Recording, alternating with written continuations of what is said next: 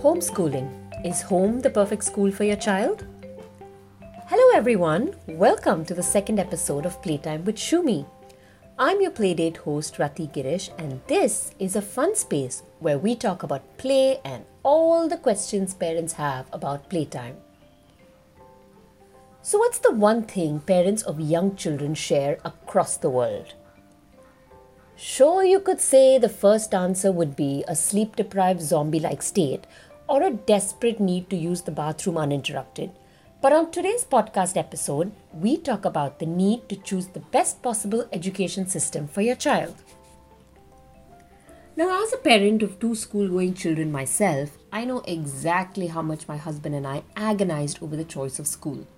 There are so many factors to consider: curricula, classroom size, access to sports activities, philosophy of the school, what do they believe in, what don't they believe in, price, and of course, proximity to where you live. Now finally, after many months of deliberation, yes, months, we actually chose a school with a curricula keeping our kids' personalities in mind. Now the school we had chosen also managed to fit into our budget. We knew our kids would fit right in. It suited our pockets and was, close to home. But find me one parent today who is happy with our education system. Now that's quite a tall order, isn't it? Previously, parents tried to enroll their kids in the best school in the city. But today, parents want to choose an education system that best suits their child's personality. Am I right? Now just think of the different things you hated about school. First, definitely had to be the constant stress of exams, tests, assessments, and all of that. Then the dreaded competition and whether you placed in the top 5 or the bottom 5 in the class. Now, also another big point of that was never being able to actually study what you wanted to study.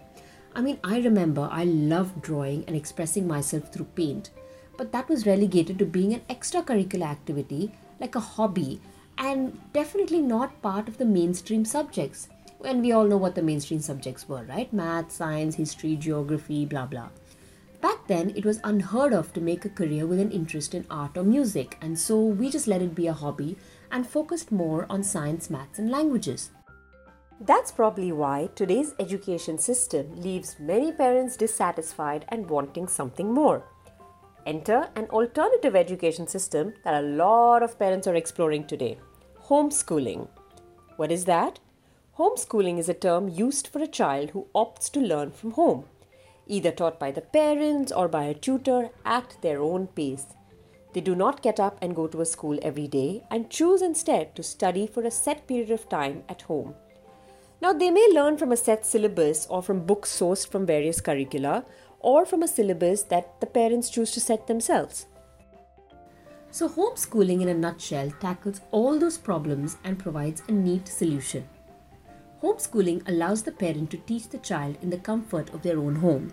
So it is first and foremost a stress-free environment, and definitely one that the child is familiar with and very comfortable with. They also provide focused one-on-one attention, something that is, missing in a classroom full of like 60, 70 kids nowadays. As parents constantly monitoring what the child is studying, it also becomes very easy to know what their child's strengths are and where their interest lies, and therefore, focus better on what they're good at. Especially since interests like art, music, dance can now, be made into a career, right? And a very viable one at that. Schools cater to a class full of students by basing their curricula on what children should know on an average at a certain age. It does not take into account an individual's interests and strengths. Not just that, if you have horrible memories of competition and running the rat race in school and you don't want your child to feel that pressure, homeschooling is a great option to choose. Lakshana Shravan is a mom who has never sent her child to a formal school. She says homeschooling, or unschooling as she prefers to call it, is a reflection of her own life. So what does homeschooling look like for her child? We asked her. Our son is given the exposure of all the fields and given the freedom to choose what he wants and take it as his passion or profession. I can clearly tell that his creativity is still raw.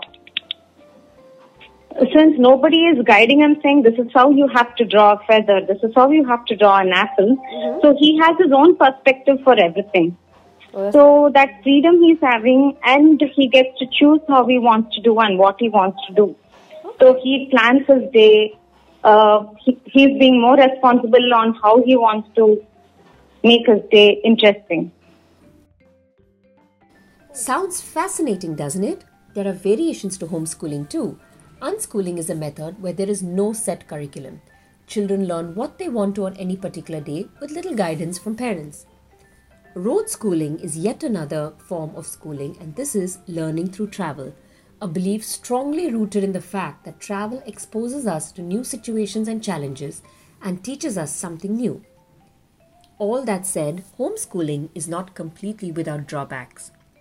There are so many parents, and I'm guilty of this too, who look forward to those few hours when their kids are away at school. There is so much that I can accomplish in those few hours. Jokes apart, there are concerns about social skills and peer learning that are obviously missing in a homeschooling environment. But Lakshana says they have managed to find a way to work through that as well. Every system has its own pros and cons. It just comes down to what you believe in and what is more important to you.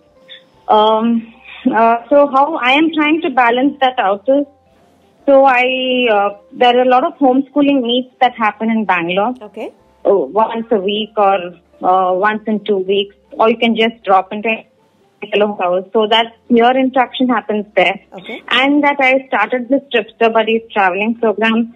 He gets to spend like 3 days, 4 days with children where we stay together and all of that. And so that's how I think he gets to spend time with children of his age. And the biggest question of all, what happens when it comes time for the child to attend college and the university requires marks scored from competitive exams? After years of homeschooling, it is not difficult to re-enter the education system. NIOS, or the National Institute of Open Schooling, makes it easy to take the grade 10 or 12 exam before applying for college. Are you intrigued? Wondering if this is the right choice for your family? Do check out homeschoolers.in, a page by the Indian Association of Homeschoolers, for all the detailed resources and support. We hope you enjoyed listening to the Shumi Playtime podcast. For interesting conversations on playtime and parenting, please do subscribe to this podcast on SoundCloud. You could also follow us on Instagram and Facebook for all our regular updates. We'll be back next week with a brand new episode. Until then, it's a date.